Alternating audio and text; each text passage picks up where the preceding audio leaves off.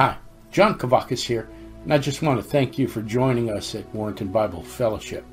We're in the middle of our series, God's Love for Everyone, out of the book of Luke. Last week we asked, what are you letting in? This week we're going to ask the question, who are you letting in? Now, we'd love to hear from you. I'd love to be able to pray for you. We'll have more on that after the sermon, but let's join the service right now as it's in session. Welcome to Warrenton Bible Fellowship. And an unusual morning here. We've got snow in Virginia, and it's piled up pretty heavily. So we have an abbreviated service this morning. We've asked the band to stay home for their safety.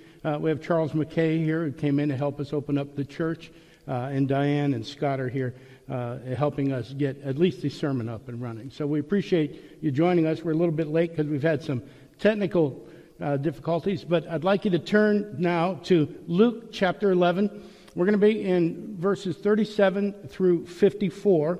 And while you're turning there, I just share a little bit of story from my past. I was a young manager in a retail chain, and I had a supervisor that I just idolized. He was a little bit older than me, and because he was a supervisor, that was always kind of dangling out in front of people that are running retail stores as the next step up. I really wanted to be like him. So I listened to the music that he listened to. I grew a mustache the way he had a mustache, and I really wanted to be a lot like him. And that didn't turn out so well. And I realized that along the way that I had put my focus in the wrong area. I had modeled myself after somebody I probably should have looked at a little bit more objectively. I'll let you know what that has to do with today's sermon in just a little bit. But last week, we asked the question, what are you allowing in? What are you letting in? And we found out that we should avoid letting in darkness, that whatever we allow in is what will flow out of us. If we allow darkness, if we allow frustration, if we allow anger, and I'm not talking about being frustrated or getting angry, if we allow people and events that make us angry and make us frustrated in, then that will come flowing from us. And we were told, we learned from our scriptures to let in light so that light can shine from us. We're supposed to be the light of the world. In order for our light to shine brightly, we need to allow the light of Christ to shine in brightly. So this week, we're going to ask the question, who are you letting in? Matter of fact, that's the title of our sermon as well. So we're going to find out that all of this works through an encounter that Jesus has with the Pharisees and with the lawyers. And in that encounter, he pronounces 6 woes upon this group of people that are the spiritual and political leaders of Jerusalem at the time. So here they are. He's going to pronounce a woe on something that they are in verses 37 through 41. He will pronounce a woe on something that they lack in verse 42, on something that they want in verse 43 and 44, and in something that they're doing in 45 and 46, and in 47 through 51 it will be something that they've done, and the final woe is something that they are not, and that's in 52 through 54. So let's take a look at something that they are. Now we're going to spend a few minutes on this one because it is kind of the foundation and the basis for all the other woes. It kind of establishes their character and nature and has an influence on how they comport themselves in the environment they're in. So, starting with verse 37. While Jesus was speaking, now this goes right from last week's lesson. Jesus has been talking about the disciples and how they're going to minister, and he finally turned his attention on the Pharisees and warned us about letting this darkness in. And so he says, while Jesus was speaking, while he was doing the lesson that we saw last week, a Pharisee asked him to dine with him so that he went in and reclined at the table. So the Jews normally had 2 meals a day. There was a mid-morning meal and a mid-afternoon. They would have 3 meals on the Sabbath. And to invite someone into your house was to show honor to them. But if you invited somebody in your house that was a famous teacher, like Jesus was becoming in that region, it was also an honor to host them. So Jesus is famous. one of the Pharisees says, come on over and let's have this meal together. And if you remember from our previous teaching in Luke, that when a dignitary would come to town and be invited to dinner, that the whole town would show up. He would have the honored guests would be there around the table, but in the dining room, in the home, the town would gather, and they would be there to listen to what was being discussed, to find out what a teacher might be teaching, to find out where they stood on issues and that sort of thing. So that's what would be happening in this Pharisee's house. The fact that Jesus was coming would be a point of fascination for the entire town. The host would be proud to have this famous guest in his house, and the town would be eager to listen to him. So in verse 38 it says, the Pharisee was astonished to see that he did not first wash before dinner. Now, the word for dinner indicates that this is the mid-morning meal. So with the whole town watching, and with this growing tension between Jesus and the Pharisees and dominating the room, and everybody kind of eager to see how the exchange is going to go, Jesus has the audacity to come in and forego the ceremonial washing of his hands.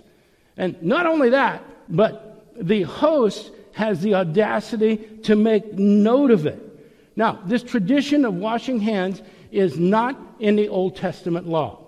As a matter of fact, it rose up, they think it probably rose up during the diaspora when the people had been scattered to Babylon, probably in the intertestamental period. And it was an extension of the ceremonial washings that were described in the Old Testament. But this is a tradition of man. It is not a tradition that God has established. It's not mentioned in the Old Testament law.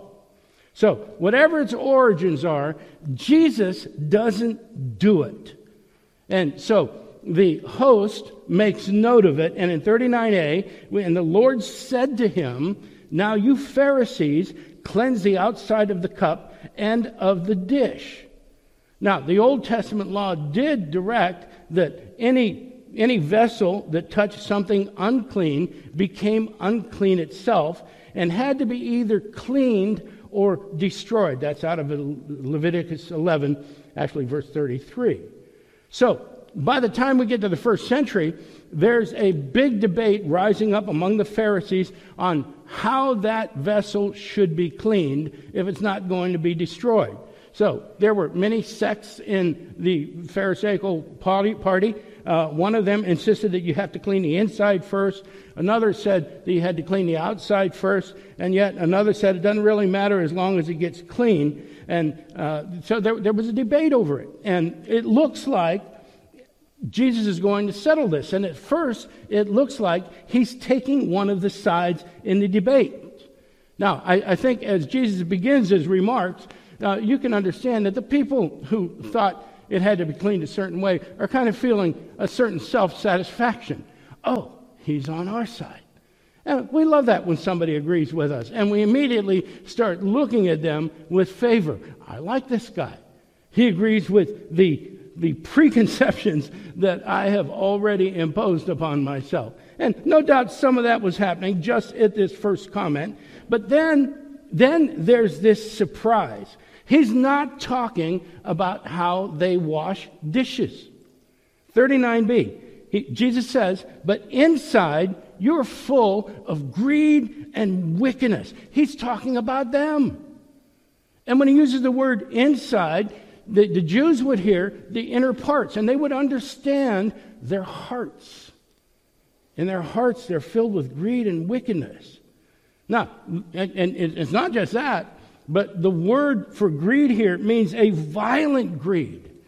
That they're guilty of robbery, of extortion, of plunder.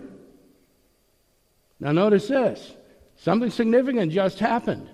Because Jesus' relationship and how he relates to the Pharisees has been fairly benign so far. They've been on the attack. He's been absorbing the attack and using it for teaching. But now the attitude changes a little bit. And there's a turn in how he approaches the Pharisees. And it becomes obvious that he's not just talking about their legalistic traditions. He's talking about them personally. He's talking about their entire system and everything that they've imposed upon the people. Look what he says next. He says, "You fools." It's harsh. The Old Testament definition of a fool is somebody who is deaf and blind to God. They're not listening. They're not obeying. He says, "You fools, did not he who made the outside make the inside also?" Jesus is saying, there aren't two people here. There's no inner self and outer self. It's something the world would teach us today. There's no public and private lives. They're not separate. God makes them all. And the insinuation is that God sees them all. Verse 41, Jesus says, "But give as alms those things that are written, and behold, everything is clean for you." He tells them, you make a big deal out of giving to the poor. Make sure that your giving is from within, with compassion and with humility. Then you'll be clean on the inside and the out. Instead, everything that they're doing, watch this, everything that they're doing for themselves. There's no humility. There's no compassion. There's no mercy. What they are is greedy and filthy. And with this indictment, it goes right along with what Jesus was talking about in the previous passage about the evil generation. They're included in that. Verse 29, Jesus pronounces the second woe. And that is something that they lack. Verse 42, "But woe to you, Pharisees, for you tithe mint and rue and every herb and neglect justice and the love of God. These you ought to have done without neglecting the others." They're good. He says they're good at putting their tithing on display. They would make a big thing out of what they were giving, make sure everybody noticed it. And they had regulations as to exactly what to do and how much a tithe of their belongings. And they were absolutely meticulous about this. They would count out cumin seeds to make sure that they were giving the proper amount. And they would do it for everybody to see. It was a giant show. Jesus says it's nothing but false piety. And why is he saying that? Well, because they're not taking care of the people that they've been given charge of. They lack justice.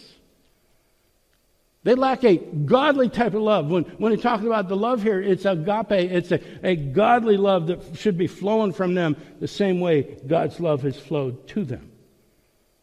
And God commands both justice and godly love from his people.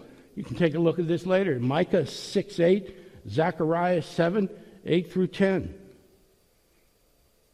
Now, there are a lot of people that tell me, oh, Jesus doesn't say anything about tithe in the New Testament. There's no command to tithe in the New Testament. Here it is right here. It says that you should be tithing. But that's not the only thing you should be doing.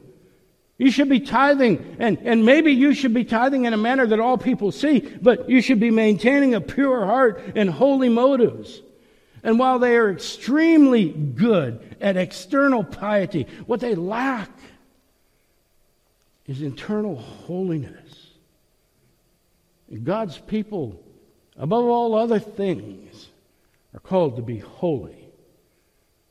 And that lack of holiness shows up in their heart's desire. And that leads to Jesus levying the third woe, something they want. Verse 43, "Woe to you, Pharisees, for you love the best seat in the synagogues and greetings in the marketplace." They love the high status that the public gives them. They love being acknowledged in public as holy men. They sat in the front rows of the synagogue. They sat in the very front seats in the temple as close as they could to the Holy of Holies. In the Talmud, which is a collection of the oral traditions of the Jews, they describe this elaborate greeting that the general public had to go through when they encountered encountered one of the Pharisees or the Sadducees, there was all these things you had to say, and all these things that you had to do as a gesture of respect and honor to the Pharisees. And the problem was that the Pharisees absorbed it, and they enjoyed it. They loved this stuff. And they thought that all the trappings of their office made them important. But Jesus says, you're fooling yourselves. It doesn't make you important. He says in verse 44, woe to you, for you are like unmarked graves, and people walk over them without knowing it. Now, a Jew who came into contact with any type of grave, marked or unmarked, became unclean. But that's not really the imagery that Jesus is trying to evoke here. He's talking about a grave that's been dug and is waiting to be filled. It's a hole in the ground. And if you stumble into it, you could die as well. And even if you didn't die, there you are laying in a grave. I mean, the symbolism is incredible and it's scary. So the Pharisees want and demand esteem and respect. And in pursuing that, the Lord says that they have become a curse upon the people that they've been called to bless. As a matter of fact, they're leading them to death, not life. And it's a sobering accusation. Now he's got everybody's attention. Everybody in the room is paying close attention to what he's saying. Verse 45, one of the lawyers, now a lawyer would be a scribe, one of the lawyers answered him, "Teacher, in saying these things, you insult us also." So the lawyer thinks he needs to defend the Pharisees. The lawyers work alongside the Pharisees, interpreting the laws and studying the traditions. And the lawyer's saying, if you attack the Pharisees, you're attacking all of us, including the lawyers.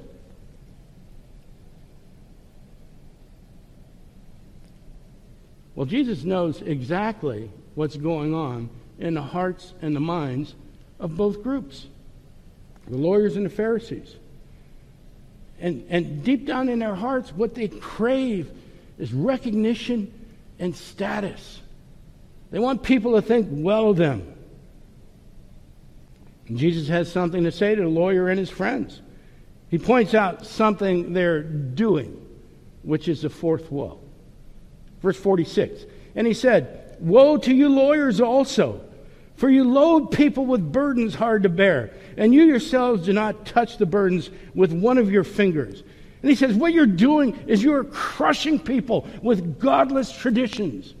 You're loading them down with all of these things they should be doing and all these laws that they should be following. And you're not doing them. You're not subject to the things that you're asking these people to do. You're asking them to do things that you yourself are not willing to do. And that takes us to our fifth woe. Something that they've done. Verse 47.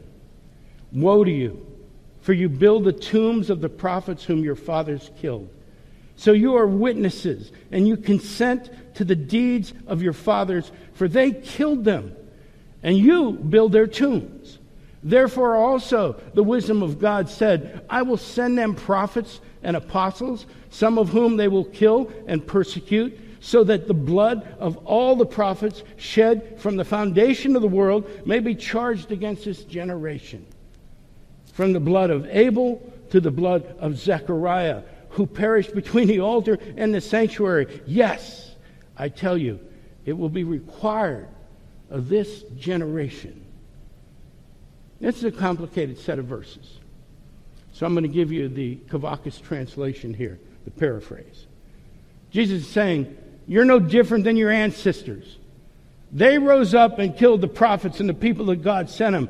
And the current generation, you are just finishing the job that they started. And he said, these tombs. Now, if you're standing in Jerusalem anywhere near the Temple Mount, in particular over in the Kidron Valley, the Kidron Valley is filled with the tombs of the kings and the prophets. And you can see Jesus pointing to them. These tombs are a reminder that you rejected them and that you rejected the words of God just like you're rejecting me. just like you're rejecting me and my words, and you will be held accountable for that. You will pay for that. Jesus says what they've done is that they've killed God's people. They're murderers. They're shedders of blood. We haven't even seen how bloodthirsty they are yet. They're about to. And that leads us to the sixth woe. Something they're not. Woe to you lawyers, verse 52. For you've taken away the key of knowledge. You did not enter yourselves, and you hindered those who were entering.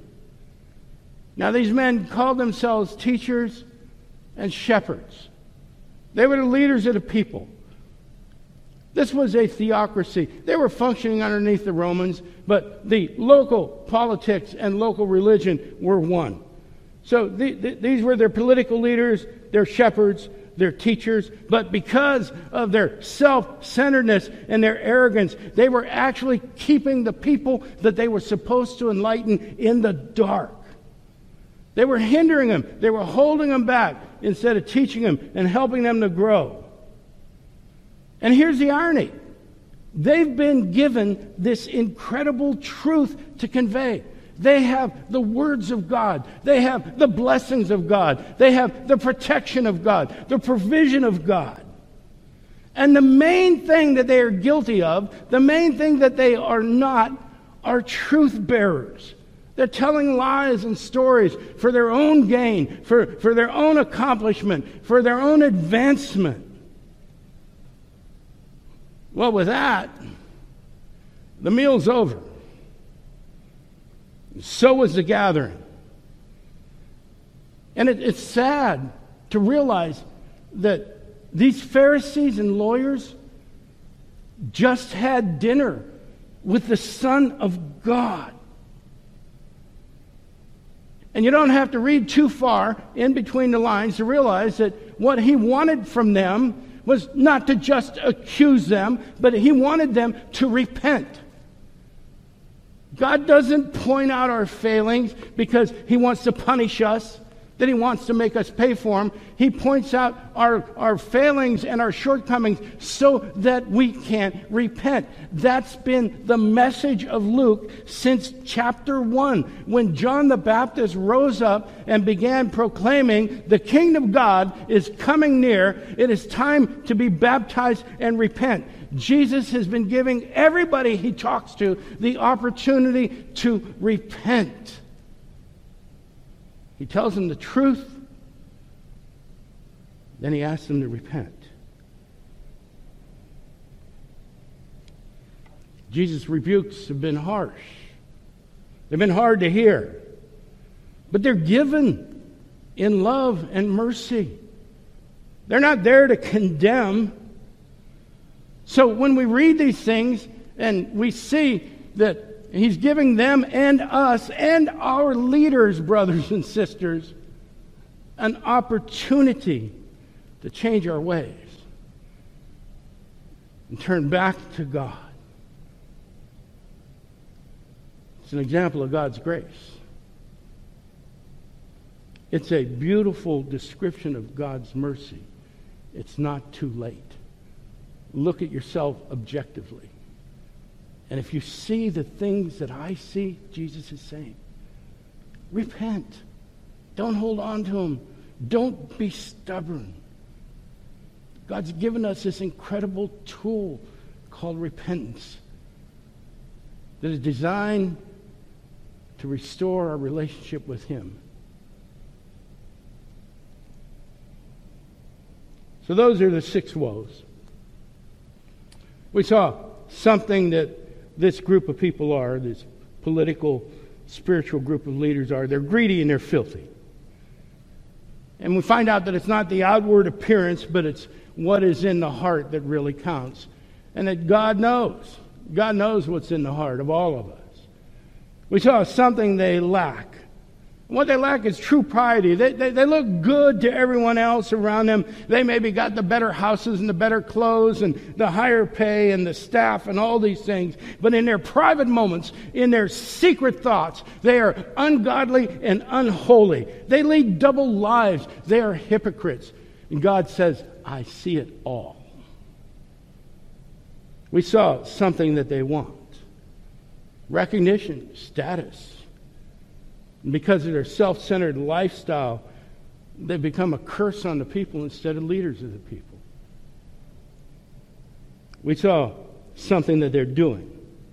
That they're crushing people with man-made traditions, burdening them with legalism, demanding that the people around them do things that they themselves are unwilling to do. We saw something that they've done. They've committed murder by how? Not by shooting people, but by rejecting God, rejecting God's word. They're killing people. They're leading them into that. And we saw something that they're not. They're not bearers of the truth. As a matter of fact, they tell lies.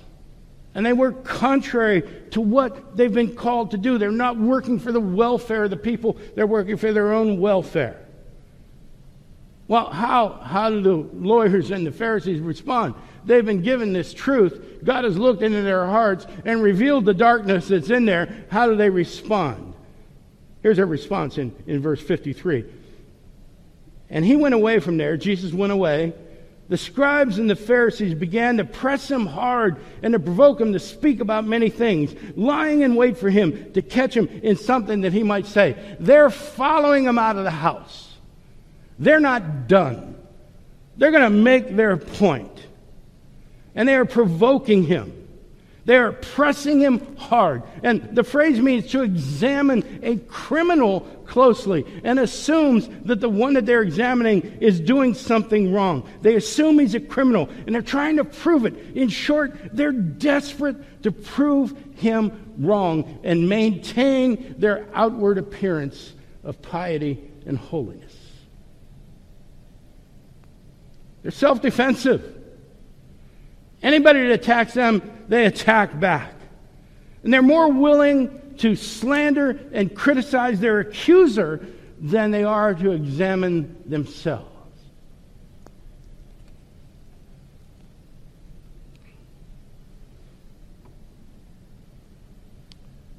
We need to ask ourselves, what are we letting in? What are we letting in? My dad tried to warn me about my supervisor. He met him, and he took me aside, and he said, John, I don't trust that guy. Of course, I was young and naive, and I believed that my dad just didn't understand. But Dad said something to me that stuck with me. And he said, judge a man by your standards, not his. That stuck with me. And I gotta be honest with you. It wasn't too long after that supervisor showed his true colors. Put me in a situation that was compromising. Took the credit for something he shouldn't have taken credit for. And blamed me for something he shouldn't have blamed me for. So that he could get ahead. I got fired.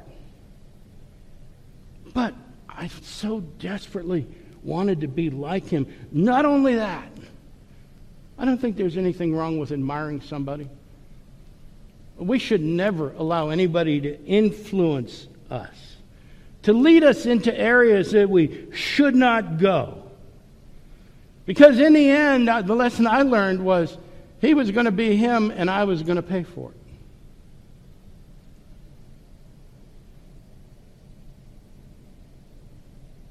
We allow darkness in, we learn this, that's what's going to flow from us.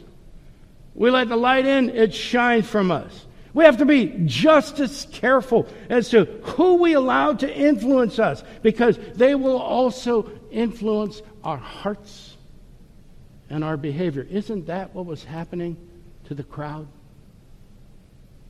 As you can see the crowd turning against Jesus. They're following their leaders, following the instructions. My dad gave me a great standard. You said, measure a man by your standards, not his. It's only later in life that I found out that we have a far better standard. We should evaluate our leaders by and determine how much we allow them to influence us by the Scriptures. And we need to be objective about that. We need to read the Scripture, look at the man and woman, and see how they compare. Because ultimately, God will judge all of us. Ultimately, we'll be held to His standard, which He's made clear to us. The question is whether or not we want that, or we want what these people would promise us. God promises us eternity. Compare that to everything else you hear. Let's pray. Father, we give you thanks for your wisdom. We give you thanks for your Son who was willing to stand up and speak the truth. We pray, Father, that truth would enter our hearts just as your light would, Father, and come flowing from us in rivers of love and compassion and mercy, but rivers of discernment as well, Lord. That we may judge ourselves and the people around us by your standards, the standard of your word.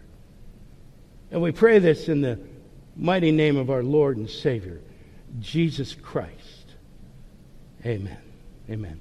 Thank you for being patient with us today and sticking with us. I'll talk to you again next week. Thanks for tuning in today. We hope you were blessed by the service. We'd love to be able to pray for you. If you'd like to send us your email address or your prayer request, we'll add them to our prayer list. You can find us on the web at wbfva.org. Our YouTube channel is WBFVA, or we're on Facebook as well, Warrenton Bible Fellowship. God bless.